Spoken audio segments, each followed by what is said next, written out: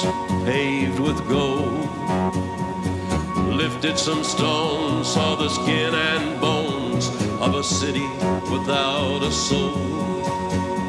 I stopped outside a church house where the citizens like to sit. They say they want the kingdom, but they don't want God in it. Yeah, I went with nothing but the thought of you. I went wandering.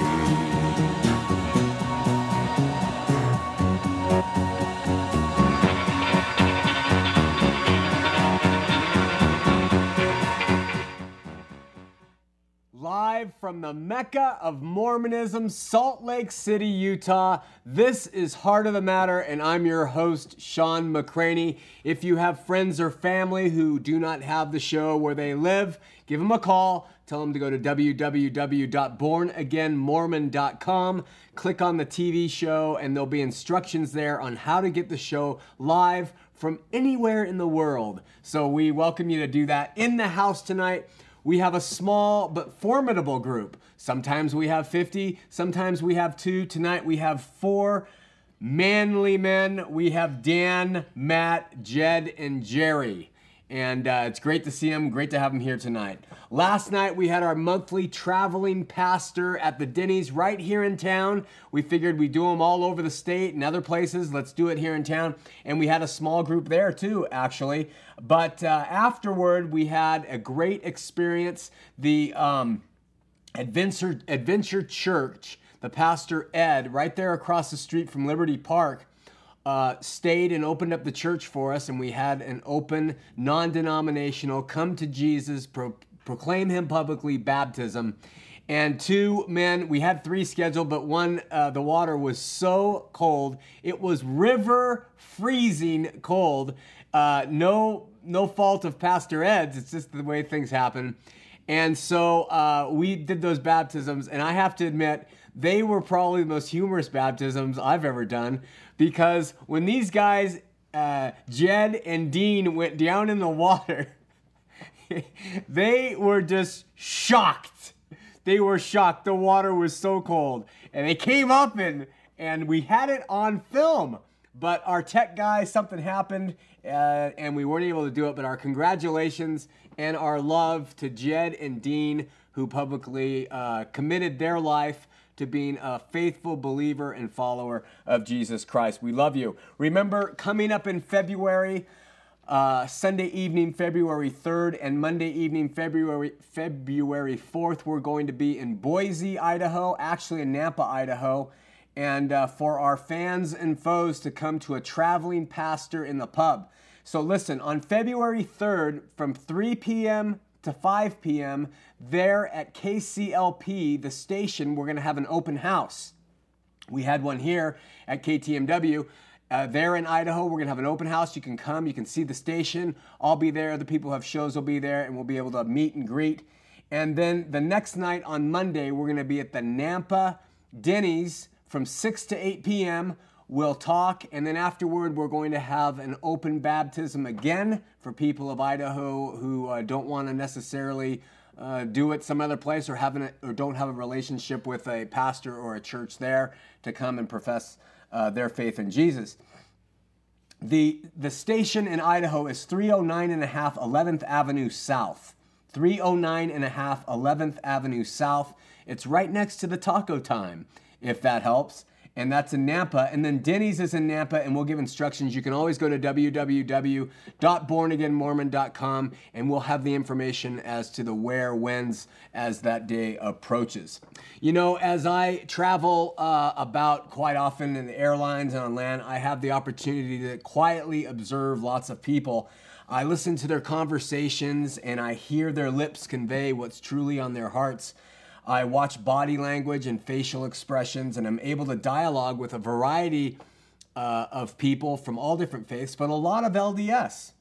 At the Long Beach airport last week, 3 young men, 2 of them returned missionaries, came up and asked if they could sit next to me and talk to me as we waited for the plane.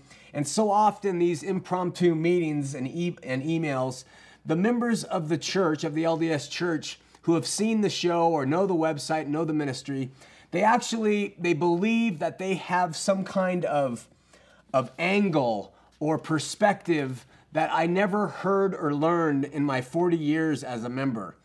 And they come up and usually their intentions are very good and they're very polite and kind.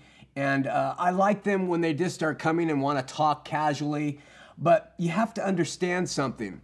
Those questions and the delivery, when you've done this, you hear them. And I want you to know, Latter-day Saints, I know you think you're really giving original information. But almost, I would say 99.9% of the time, it is a regurgitation of something you've been taught. And it's a regurgitation of a bias or a limited scope view of something you've been taught. And when you present it, and I come and I give you some alternate view or some other thing to look at, it blows you away, or you don't believe it, or you think I have some vested interest in lying to you. But I want you to know those facts are there, and they're there to see and find. And there's a lot of very good internet sources that you can go to, reliable ones. There's some bad ones too. And that's why I'm constantly pushing UTLM, www.utlm.org. And that's Utah Lighthouse Ministry. It's been around for 40 years, I think, or more. And they do their homework and they're reliable, and you can check your facts and sources there. And I highly recommend them. I've always said, don't trust me. Go and look at the source. Last year, we spent an entire year on Joseph Smith's life. These boys in the airport, they had no idea of even the minor things we were mentioning on the show last year. No idea. They thought I was making it up. And then when I'd tell them I'm not making it up, where did you get your source? Where did you get this? History of the church. Oh, come on, that's not true. And so if you want to know the facts, you got to search, go to utlm.org. I highly recommend it. People have asked, why are you constantly recommending them? We don't need to reinvent the wheel. They've done the work. It's professional. It's well done. You go to that site. I don't need to recommend all the other ones that are out there trying to do the same thing. It's right there and it's well done. Okay. Also, in light of those conversations I have, there is a sub-theme that constantly goes on. And I learned that in Mormonism, Jesus is a branch. He is not the trunk. Jesus is a chapter of a book. He is not the book. The central message of our ministry is to help you, as a Latter-day Saint, come to know Jesus through spiritual rebirth. So when a Christian walks up to you and says, have you been born again? You can say, yes, absolutely. It's a miracle. It's amazing. I can't believe I have such a new life. And then with that experience so concretely in your heart, you're going to be able to walk forward in a relationship with him from there on out. That's the objective of the ministry. Some interesting information of late. Got an email from A. True Ott, PhD. He's a great guy, gives me a lot of information. And this is from, according to the U.S. Census statistics, the LDS Church is constantly touting, at least on the message boards and the blogs, that they are the fastest growing religion in the world. And quite frankly, the U.S. Census says not even close. And in fact, in change in percentage points, the LDS Church has shrank. And this is with a missionary force of unbelievable numbers out there in the U.S., pounding the pavement, pounding on doors. When you take all types of things into account, like culture-driven birth rates and things like that, in the 50 states, LDS membership is actually decreasing. And so they are scrambling. So don't buy into that rhetoric. If you're impressed by churches that are growing, I'm really not, but if you're impressed by churches that are growing fast, LDS Church is not one of them, according to the U.S. Census. Another interesting thing is there was an article written by an LDS man in the Salt Lake Tribune opinion page, Sunday, January 6, 2008, page 6 by a Nathan B. Oman. And after saying he's a Latter-day Saint, he's talking about Romney being in office.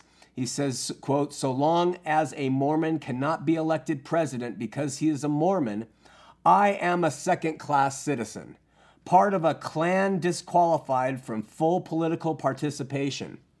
In short, the possibility that a Mormon is de facto ineligible for the presidency throws the full citizenship of all Mormons into question." And I'd just like to ask Mr. Nathan B. Oman, can a communist be a full citizen of the United States? Yes, they can. Should a communist be the president? No, they shouldn't. Can a felon, a convicted felon, be a full member of the United States citizen? Yes, they can. Should or can they be the president? No, they can't. Should a fundamentalist Islam Shiite out there to present jihad on American citizens, can they be a full-fledged American citizen? Yes, they can. Should they be the president? No, they shouldn't.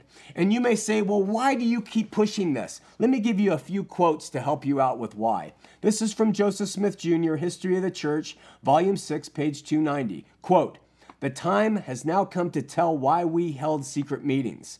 We were maturing plans 14 years ago, which we can now tell. When God sets up a system of salvation, he sets up a system of government. When I speak of a government, I mean what I say. I mean a government that shall rule over temporal and spiritual affairs." Sidney Rigdon says, "A man is not an honorable man if he is not above the law and above government. The law of God is far more righteous than the laws of the land. The laws of God are far above the laws of the land. The kingdom of God does not interfere with the laws of the land, but keeps itself by its own laws." Going on, and by the way, this is from, I won't say who it's from because I can't remember if Tim wanted me to, but it's from Tim. Prophet of the LDS Church, John Taylor, says, "We used to have a difference between church and state, but now it is all one. Thank God." And it goes on and on. I have several other attempts and questions about how the LDS Church has always sought to take over. Let me read one more here. "Now let us notice our political position in the world. What are we going to do? We are going to possess the earth.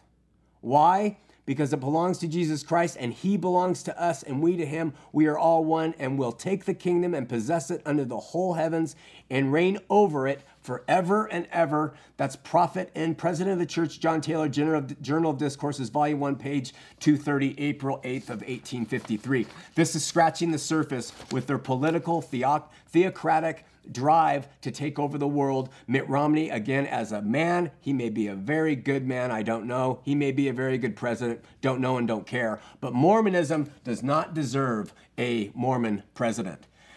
Okay, let's continue on. In the past 6 months, listen, in the past 6 months, if you have come to a saving relationship with Jesus Christ because of some connection to the show, if you're now attending a Christian church, if you've come out of Mormonism, please email us. Go to Shawn, SHAWN, at bornagainmormon.com. This will be a private communication between you and me, and give me a way that I can contact you. If it's by email, that's fine. And I just want to talk to you about something. So if that has happened in your life, I would love to hear from you within the next few days.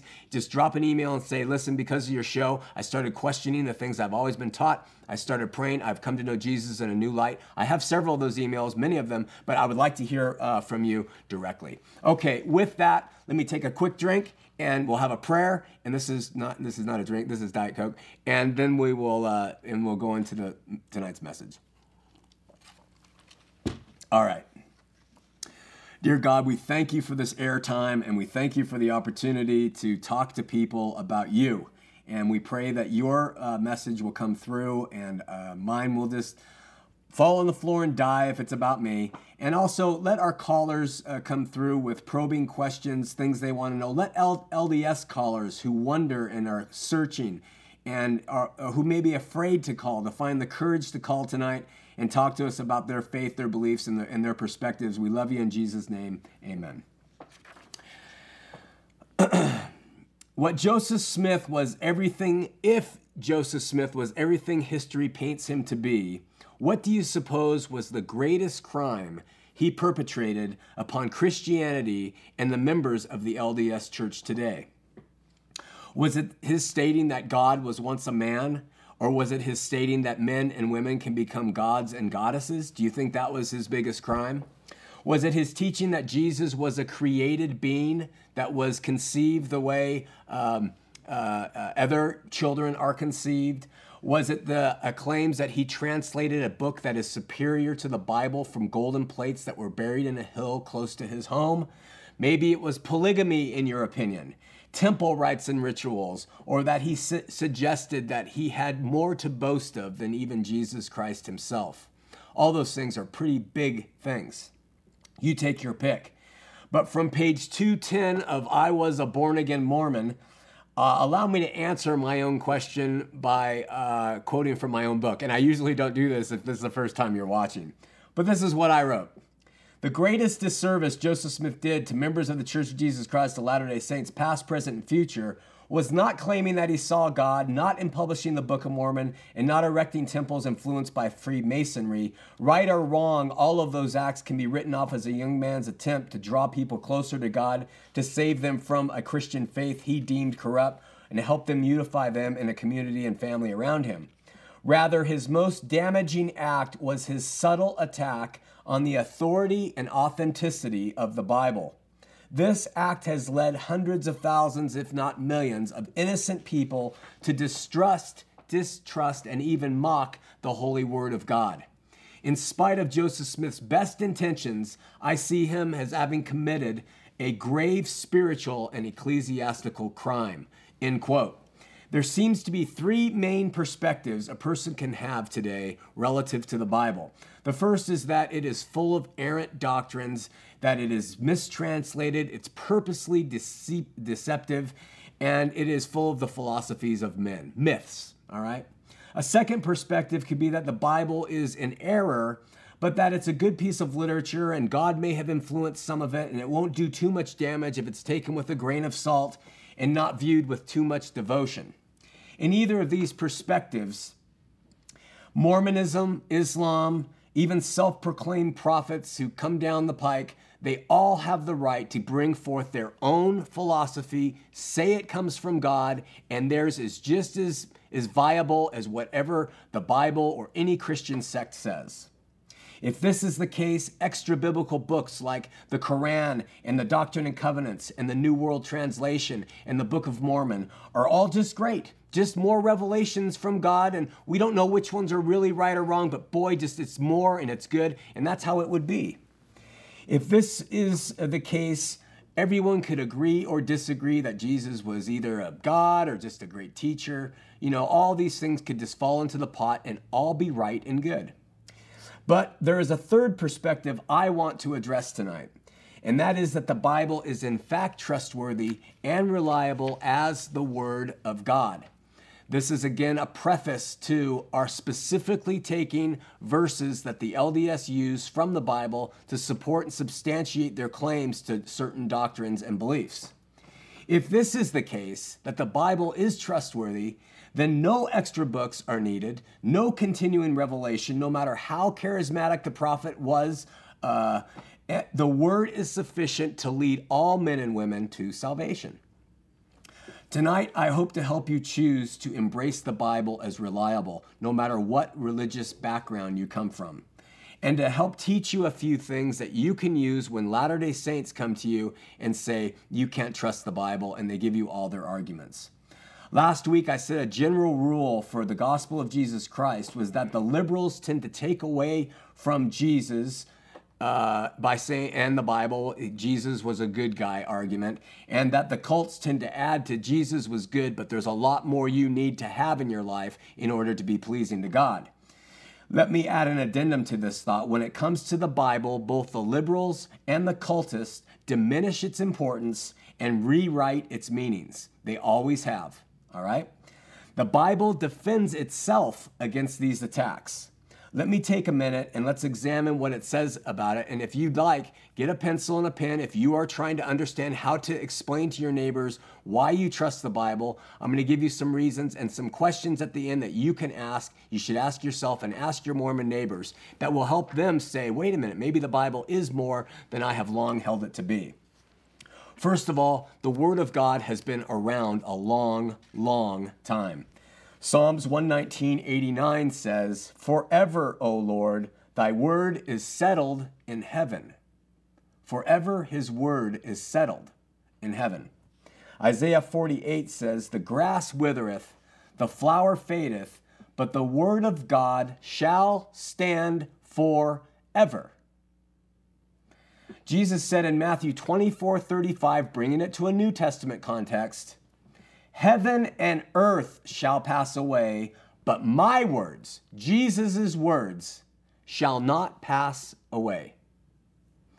Peter, one of the Lord's apostles, wrote in 1 Peter 1:25, but the word of the Lord endureth forever. And this is the word which by the gospel is preached unto you. Listen to these descriptives. Listen to the words that are being used here. The word endures forever. Jesus said, my words. He was a human on this earth. He said, my words. Heaven and earth are going to pass away. My words shall not pass away. And then there's people who try to tell you that they have, that they've been removed by men, that you can't trust this, that the words have, in fact, passed away. Do you know what God himself said about his words? Do you know what he related them to? He holds them in higher esteem, his word. He holds his words in higher esteem than his own name. We have commandments that say, do not take the name in vain, name of God in vain. And the scriptures say he holds his word above his own name. That's in Psalms 138 too. For thou hast magnified thy word above all thy name. That's how important his word is. What does the Bible say the word of God is, and what does it say it promises to do? It says the word of God is inspired. 2 Timothy, talking about the Old Testament, says, all scripture is given by inspiration of God and is profitable for doctrine, for reproof, for correction, for instruction in righteousness. He was speaking of the Old Testament because there wasn't a new then. But if it's in our scripture, and this was spoken of by the Holy Spirit, which it was, then we know that it's pertaining to the New Testament too. All scripture is for doctrine, all right? 2 Peter 1:21 says, for the prophecy came not in old time by the will of man. Men didn't do this, Peter said. This was one of the Lord's apostles upon this rock. This guy said, it didn't come by the will of man. He said, but holy men of God spake as it were moved upon by the Holy Ghost. It says it furnishes a light. Jeremiah says the word of God is a crushing hammer. Why do you think he calls it that? Because when you read it and you're under condemnation of it, it crushes you. It brings you and makes you a powder so then God can reform you. People don't like crushing hammers in their life. They like to be pacified with doctrines that tickle their ears and make them feel like everything is okay. So they take the word and they change it to suit their needs. All right, we'll talk about that in a second. Hebrew 4:12 says that the word of God is quick and powerful and sharper than a two-edged sword. It cuts both ways. It gets between the bones and marrows, and it makes us see and discerns between all truth and error. Ephesians says that the sword of the Spirit is the word of God, that this word of God is the sword of the Spirit, all right? Now, I'm going to make a statement here, which is more and more being debated by the Mormon defenders of the faith, by the LDS apologetic community. And the statement is the Bible is not considered an equal among their canon. The LDS hold the Book of Mormon as superior in translation and content to the Bible. Joseph Smith, if he never had a Book of Mormon, a Doctrine and Covenants, or a Pearl of Great Price, would never have condemned the Bible. But because he needed his book to take more of a place in these people's hearts, he had to say, here's the Book of Mormon, the Bible can't be trusted completely. Do you understand what he did?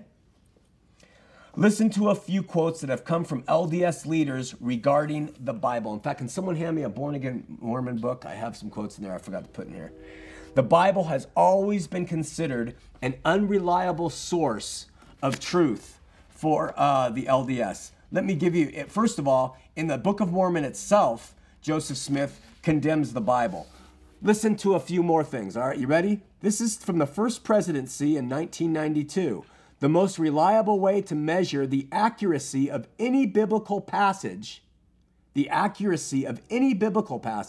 is not by comparing different texts, but by comparison with the Book of Mormon and modern day revelations.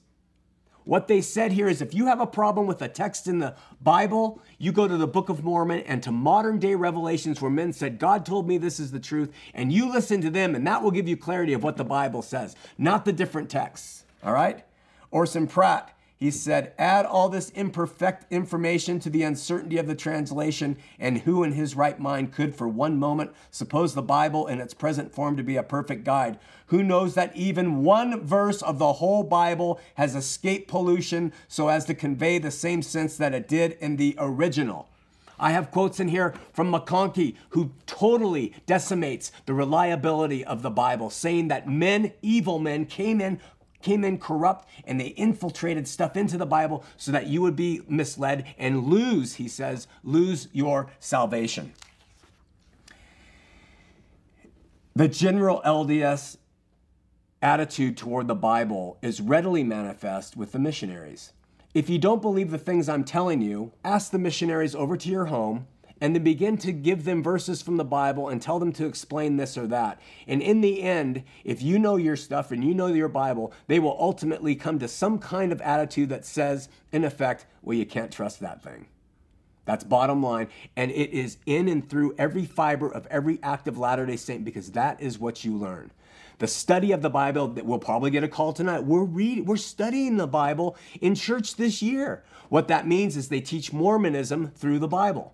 They read through passages that support Mormonism, and they focus on those, and they skip over volumes of information that does not. You have to understand what they've done. So in light of what the Bible says of God's word, what have the predominant LDS views of the Bible? Why did Jesus, let me ask you these questions. Why did Jesus quote from the Old Testament, which was older to him in his day in many respects than the New Testament is to our modern day scholars?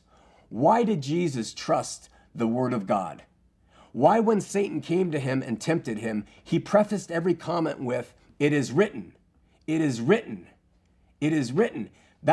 The manuscripts that came to Jesus had gone through probably just as many changes and alterations as the New Testament have to us. Why did Jesus trust it? And you can't? Every time Satan asks him the question, he says, "It is written," and that brings me to the second question.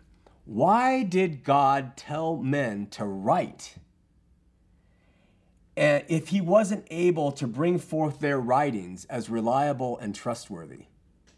God, who is omnipotent and omniscient and omnipresent, who knows the beginning and the end, who has no time, he is having these guys spend their time writing as just a vacant activity, like a teacher assigning some empty essay because she wants to keep the class busy.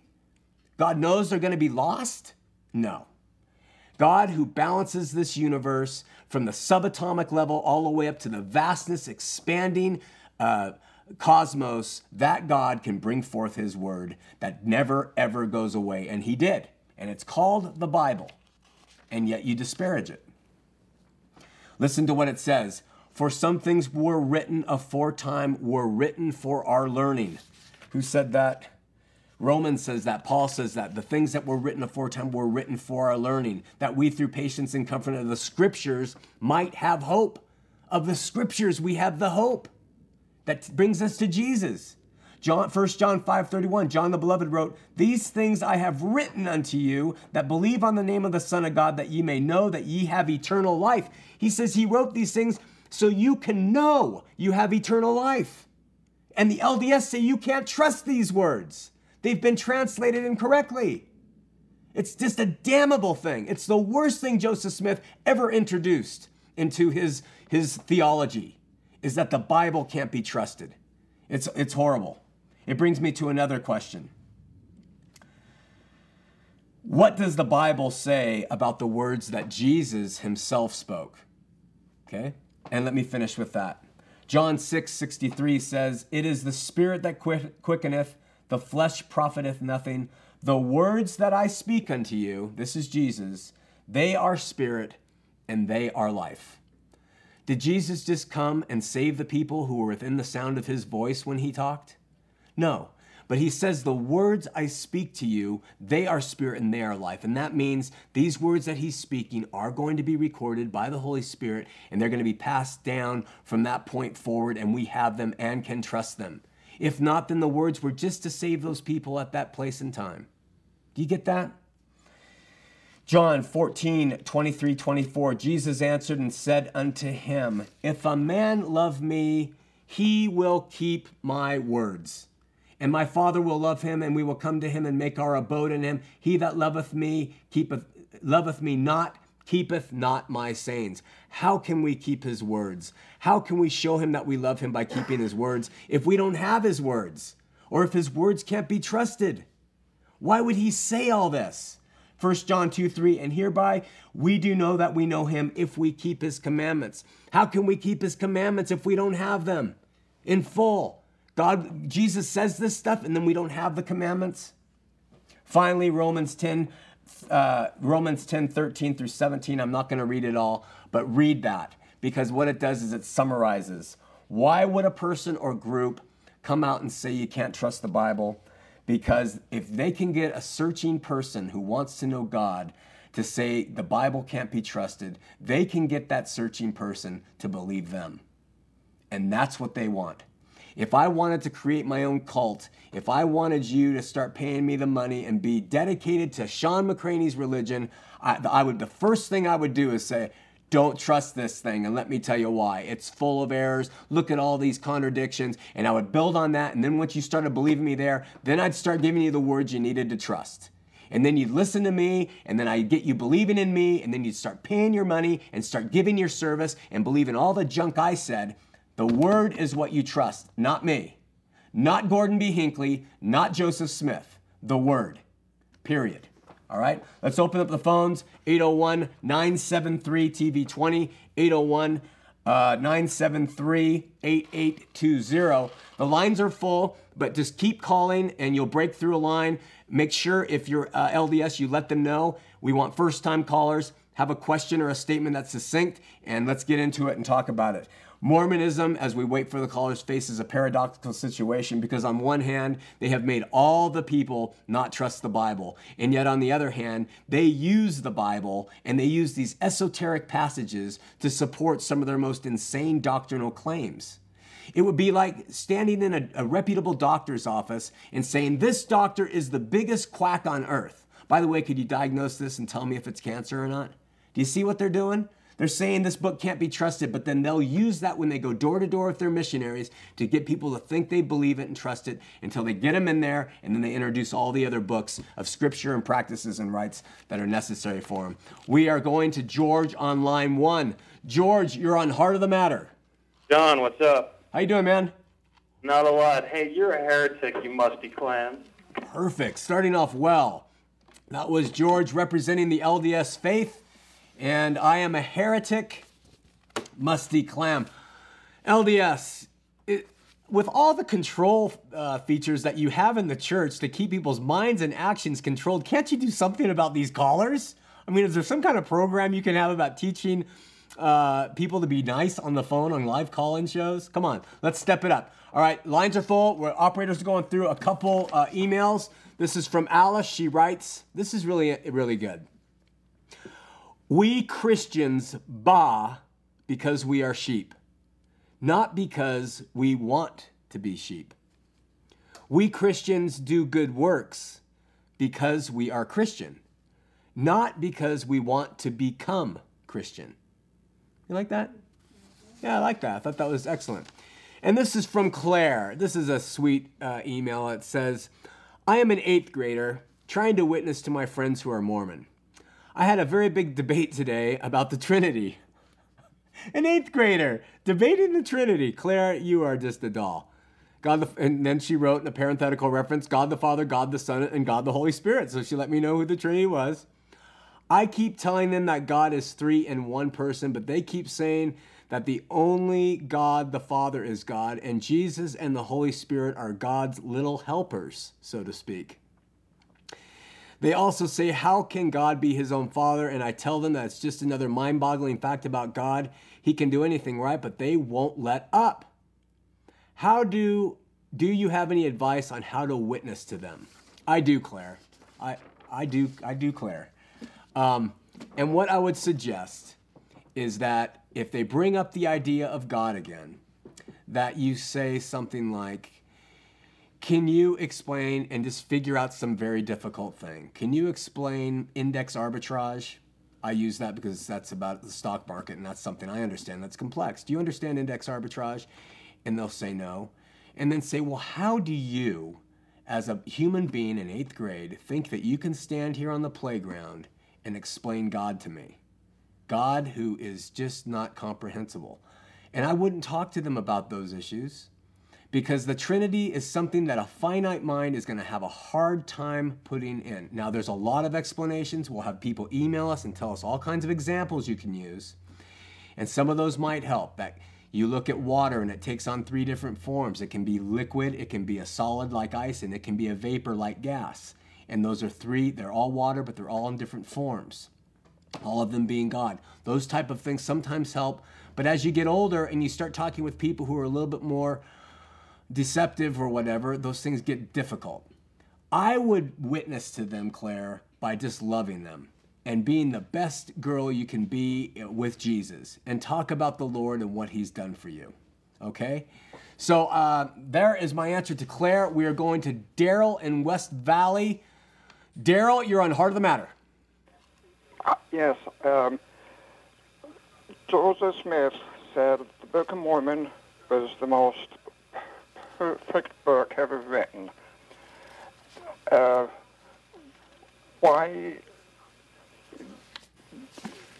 Why did he change it so much? Why has there been over 1,000 changes if that is the most perfect book written? That's a great question, Derek. I don't know, except for the fact that the LDS will respond that most of those changes were grammatical. That is not the case. And again, so I won't have to try to go through a laundry list from my weak memory. If you go to utlm.org, I'm talking to, not necessarily to you, Derek, but to Daryl, but to the people out in the audience. Go to utlm.org and just look at changes in the Book of Mormon, and you'll be astounded at the doctrinal changes that have occurred in the Book of Mormon.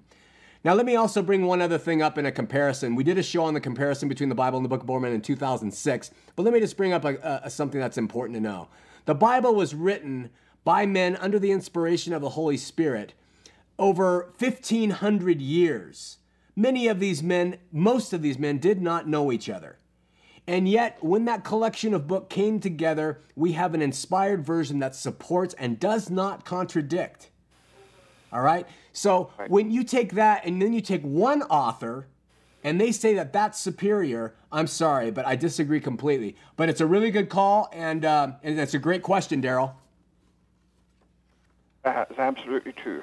Thanks so much for your call. Thanks. God bless. Bye-bye. We're going to Joe in Boise, Idaho. Joe, you're on Heart of the Matter. How are you? I'm doing well, Joe. How are you?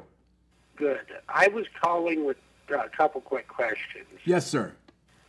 Yeah, I was just wondering if you belong to a church. And then I was wondering if you done anything other than talk about Mormonism. Okay. Let me answer your 2 questions and see if you have anything else. I belong to the Church of Jesus Christ, which is a body of believers. And there are people who live in India, and there are people who live in Africa and down the street, and I'm a member of that church where their body makes up the church. I don't belong to any denomination. I do pastor at a church here in Salt Lake called Lord's Word, non-denominational. All people of all beliefs are invited to attend. Have I done anything on the shows to do anything besides talk about Mormonism? Yes, we have a show that's called The Infallible Word, and on that show I teach the Bible verse by verse, and we're almost through the book of John. I don't talk about Mormonism at all there, and very rarely at the church do I ever talk about Mormonism. This show is specifically to talk about Mormonism relative to biblical Christianity. Does that help? Well, that was basically my questions. Okay, Joe, I really appreciate the call. And hey, we're going to be out in Boise next month. Why don't you come and see me? Where at? Well, you'll get the announcement on the shows in the next few weeks, but we're going to be in Nampa, Denny's on Monday, February 3rd. All right, brother. Peace, man. Take care. Bye-bye. I like it when people say peace, man, when they're hanging up. It's got to be something nice about old Joe.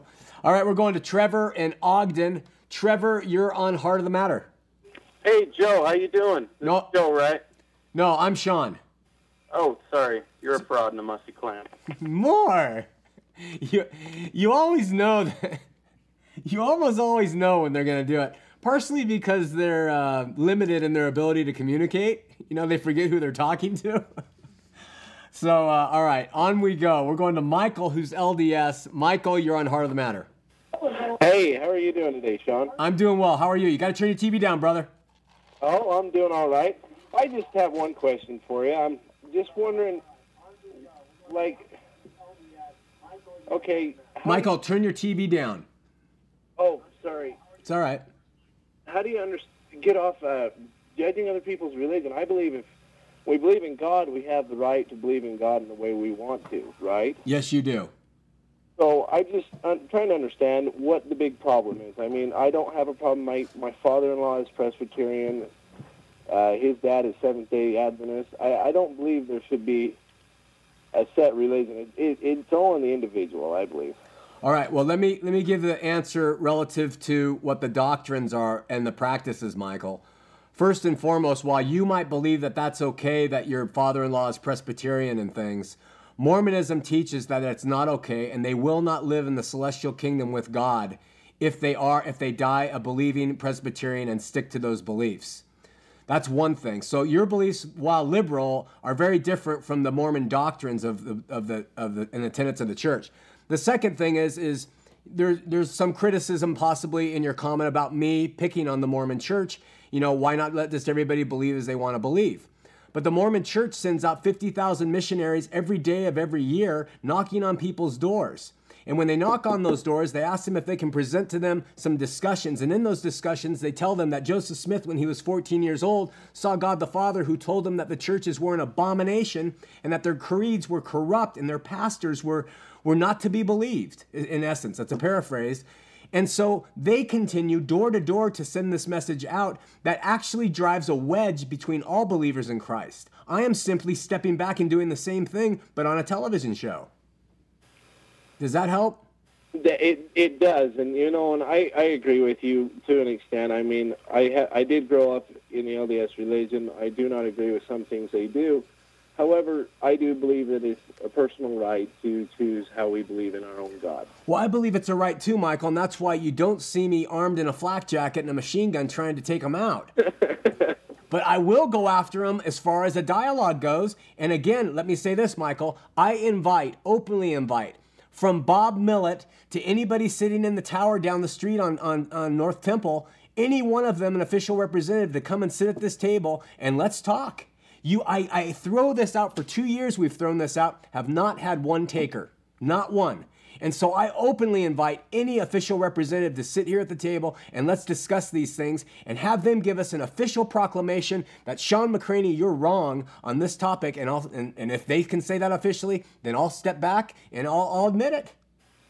Does that help? It does. And, I don't have a problem with you. And, that's not one thing I was calling about. I was just trying to understand, maybe the whole religion thing. I just wanted to point out, different beliefs for different religions. It's a good point, man. Thanks so much for calling. All right, thank you. Okay, see ya. Hey, you have a great day. You too. Bye-bye. Michael is a nice guy.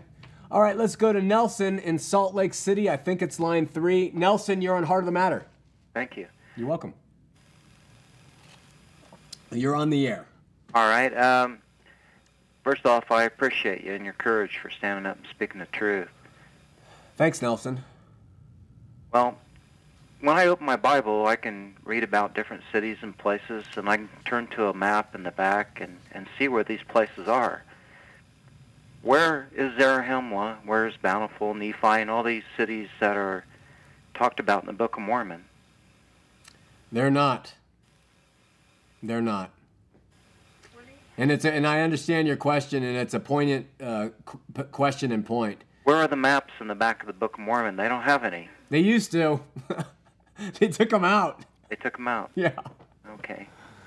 Yeah, that farms down there at BYU, that bastion of intellectual superiority, is coming out with all kinds of spin, like maybe it's in China now or the Philippines. They have all kinds of stuff spinning out of control. But the story that I cut my teeth on as a believing primary kid of the golden plates here in the Americas and the Book of Mormon being the American Indians. Taught to me. Uh-huh. Yep. It all ended at Hill Cumorah. Yep, all ended at the Hill Cumorah right there in the United States of America. All of that's changing. Why the church owns that property? Why don't they dig it up and prove it? Throw down that gauntlet. You know, I would love to see it. That's all it would take for them to. But for some reason, they won't do it. They won't do it because it's not there. Yep. Well, thank you. And yet... I used to be a Mormon, too. What are you now? I haven't joined anything yet. Well, don't join anything except... Just worshiping the Lord, reading the Bible, and growing. Excellent. Well, that's good news. If you're ever looking for a good church, email us, and we'll give you a recommendation in your area. Right here in the Avenue, Salt Lake. I can walk to the Salt Lake Temple. Wow. Well, past there, and just keep walking to the Gateway Theaters on Sunday mornings at 9:15. We'd love to see you. Okay. All right, man. Take care. All right. Bye-bye. Bye. Okay, we are going to April and Saratoga Springs on the famous Line 4. Sarah, you're on Heart of the Matter. Hi, this is April. Oh, hi, April. Hi. I left the LDS Church 18 months ago, and I became a Christian 6 months ago, and now I'm finally starting to just get the confidence up to start teaching my friends and family about the real Jesus Christ. Awesome. And I noticed that you're talking about the Bible, the specific verses in the Bible that show how Jesus and God feel about the Bible. But I noticed that, my friends and family, they just don't believe those. And so where can they go to just find the historical accuracy, find documentation of its historical accuracy? Okay, let me give you a couple books they could consider. If they're searchers, it will help. If they're seeking to dispute, they can read all the books in the world and it's not going to help them. But if someone truly is searching, Norman Geisler, anything that Norman Geisler writes on the Bible is great stuff. There's a more simplistic book written by an author named Josh McDowell. It's called Evidence Demands a Verdict 1 and 2. And that gives plenty of evidence to support the authenticity and the inerrancy of the Bible. You can also go and download for free eSword, which is a free software that you can load on your laptop or home PC. And eSword is a phenomenal resource of volumes of books and commentaries, the languages that you can use to study and examine the Bible. Those are 3 places I would start. It'll take probably a lifetime to get through them. Okay. And as you continue to hear, one thing that's really important to understand, April, is that if you have not been born again, or God has not touched your eyes so that you can see and hear, when people read this book, they aren't going to get it. And it's a night and day thing. And so sometimes when LDS read it, they will not experience and see the same things you do. And so that's important to know when it comes to your patience and long suffering with them, and really try to help them to understand the Lord as they examine the Bible. So then what would you suggest as far as starting to talk to them about it? I would just talk to them about their relationship to the Lord Jesus Christ. Do they understand that how they are saved? And I would talk to them about salvation and maybe open up Romans in the Bible and talk to them about verses that says you are saved by grace, not of man, not of your works, lest any man should boast. And all these verses that talk about Jesus, when he said it is finished, he did the finished complete work on the cross for us. And there is nothing they can do. You can ask them questions like, do you realize that if you die today, that you're going to live with God? And they will probably say, if they're active LDS, well, I hope so, or I'm trying to. And they never have the peace that can come with spiritual rebirth that Jesus offers them. And so that is the thing you want to get them to understand is their total need for Jesus. Listen, have you read the book that we send out? No. Which one would that be? Oh, stay on the line, and we'll send you a book called I Was a Born Again Mormon. And I bought your book from Lighthouse Ministries. Oh, you did? I did. Excellent. Did you read the first 117 pages? I haven't read it yet. It's number 3 on my list. How dare you? How dare you? It should be 1. I'm kidding. I'm kidding, April. Listen, that might help LDS because it's written specifically for them to understand the differences between the LDS Jesus and the Mormon Jesus in a very non-threatening way. Okay. All right, thanks so much for the call. Very much. You're welcome. Okay, bye-bye. We're going to John in West Valley. John, you're on Heart of the Matter. Hey, just a quick comment. On last week's show, you told someone that your name was Joe. I know damn well who I'm calling Musty Clam. So that was his revenge. His revenge. He made a fool of himself last week, and he just did it again. All right, we're going to Scotty and Roy. A word I can't say. Scotty, you're on Heart of the Matter. How you doing tonight, Sean? I'm doing well. How are you? Doing good. Appreciate you taking the time for me. Oh, yeah. Question for you. Yes. Being raised LDS like I have been my whole life, and my whole family's LDS, man, I sat down for the first time, took the religion seriously, threw away all my R-rated movies, quit drinking, and sat down with the missionaries, and they laid out the whole program for me. And I looked at it, and to me, and I'm not very educated, it was completely ego-based, and I just couldn't believe that it would be that, that we would believe that. Gosh, I'm trying to catch my words here. It's all right. You're doing well. That it would be that small and that we would be judged like that. And I looked at the whole picture and I thought, and I prayed about it, and I thought, you know what, this does not feel right to me. And before your program, I broke away from the church completely, and I love Jesus. I accept Him as my Savior. Awesome. And I look at my family, and I look at these educated people, and what happens? How could they believe in something that's that close-minded? Well, Scotty, you for all your R-rated movie watching and alcoholic consumption, you have you have some good insights, man. Because bottom line, it is ego-based. Joseph Smith was a egomaniac, and the theology was centered around that, and you saw through it. And I think bottom line, the system provides some hope for some supernatural glory on their part. And the earthly system is such a good club to belong to that they just go along with it and they like it and it's tantalizing to their ears, but it is not the truth.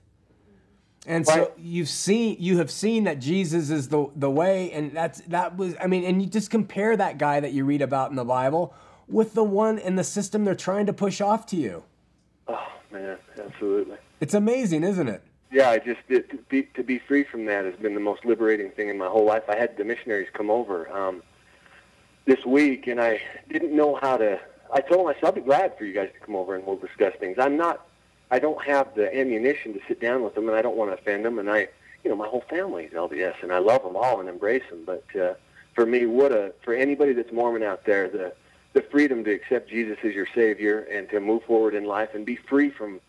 I am a sinner. Every day I pray and say, I'm a sinner. I accept you as my Lord and Savior. Just help me make decisions to love one another. And, man, it's just unbelievable. If I have a cup of coffee, I don't feel guilty. If I'm having a beer on Sunday, I don't. It's just amazing. So, bless you. I appreciate all your work. And hey, Scotty, this is a great call because I just sense it through your call, the honesty and the relief that you've experienced through Jesus and nothing else. Amen. I'll be doing a lot more research. I'd love to have some ammunition for these guys. I called them up and said, hey, I love you guys. I'll pray for you.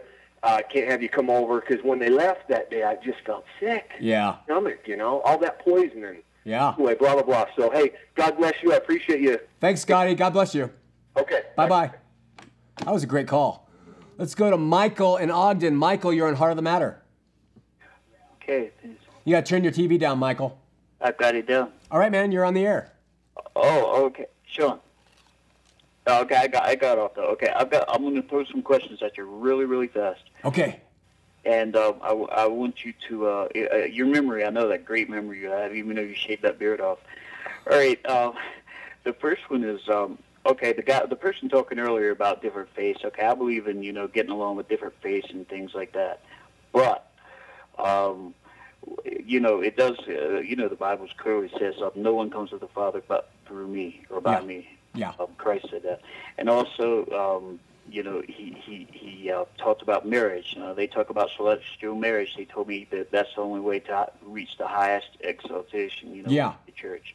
And he talked about marriage, and he spoke, you know what verse I'm talking about, when they came to him and tried to trick him, the Pharisees, Jesus, they came to him and talked to him, okay. And he made it clear. He said, well, some choose not to be married, some become eunuchs, and some become eunuchs for the sake of the kingdom. And so he said, there are none married in heaven, you'll be like angels. Yeah. So that's clear. Yeah. So those are the ones that I wanted to throw out. It's all good stuff, man. Huh? It's all good. They're all good comments. Yeah. I appreciate it. I just wanted other viewers like me to hear them. And by the way, like you said, the called out ones, the church itself, it just meant, the ecclesia. Yeah. And it just meant the assembly, the called out ones. Amen. In Greek. Okay, bud, you take care and grow that beard back. I will. Take care. Bye. Bye-bye. I shouldn't have said I will. I'll get in trouble for that. We're going to, let's see what we have here. We're going to Travis in Nephi. Travis, you're on Heart of the Matter. Sean, you're a musty clam. Perfect. Is that a compliment? Are you going to ask a question? No, that was number 4 tonight. They're really out tonight.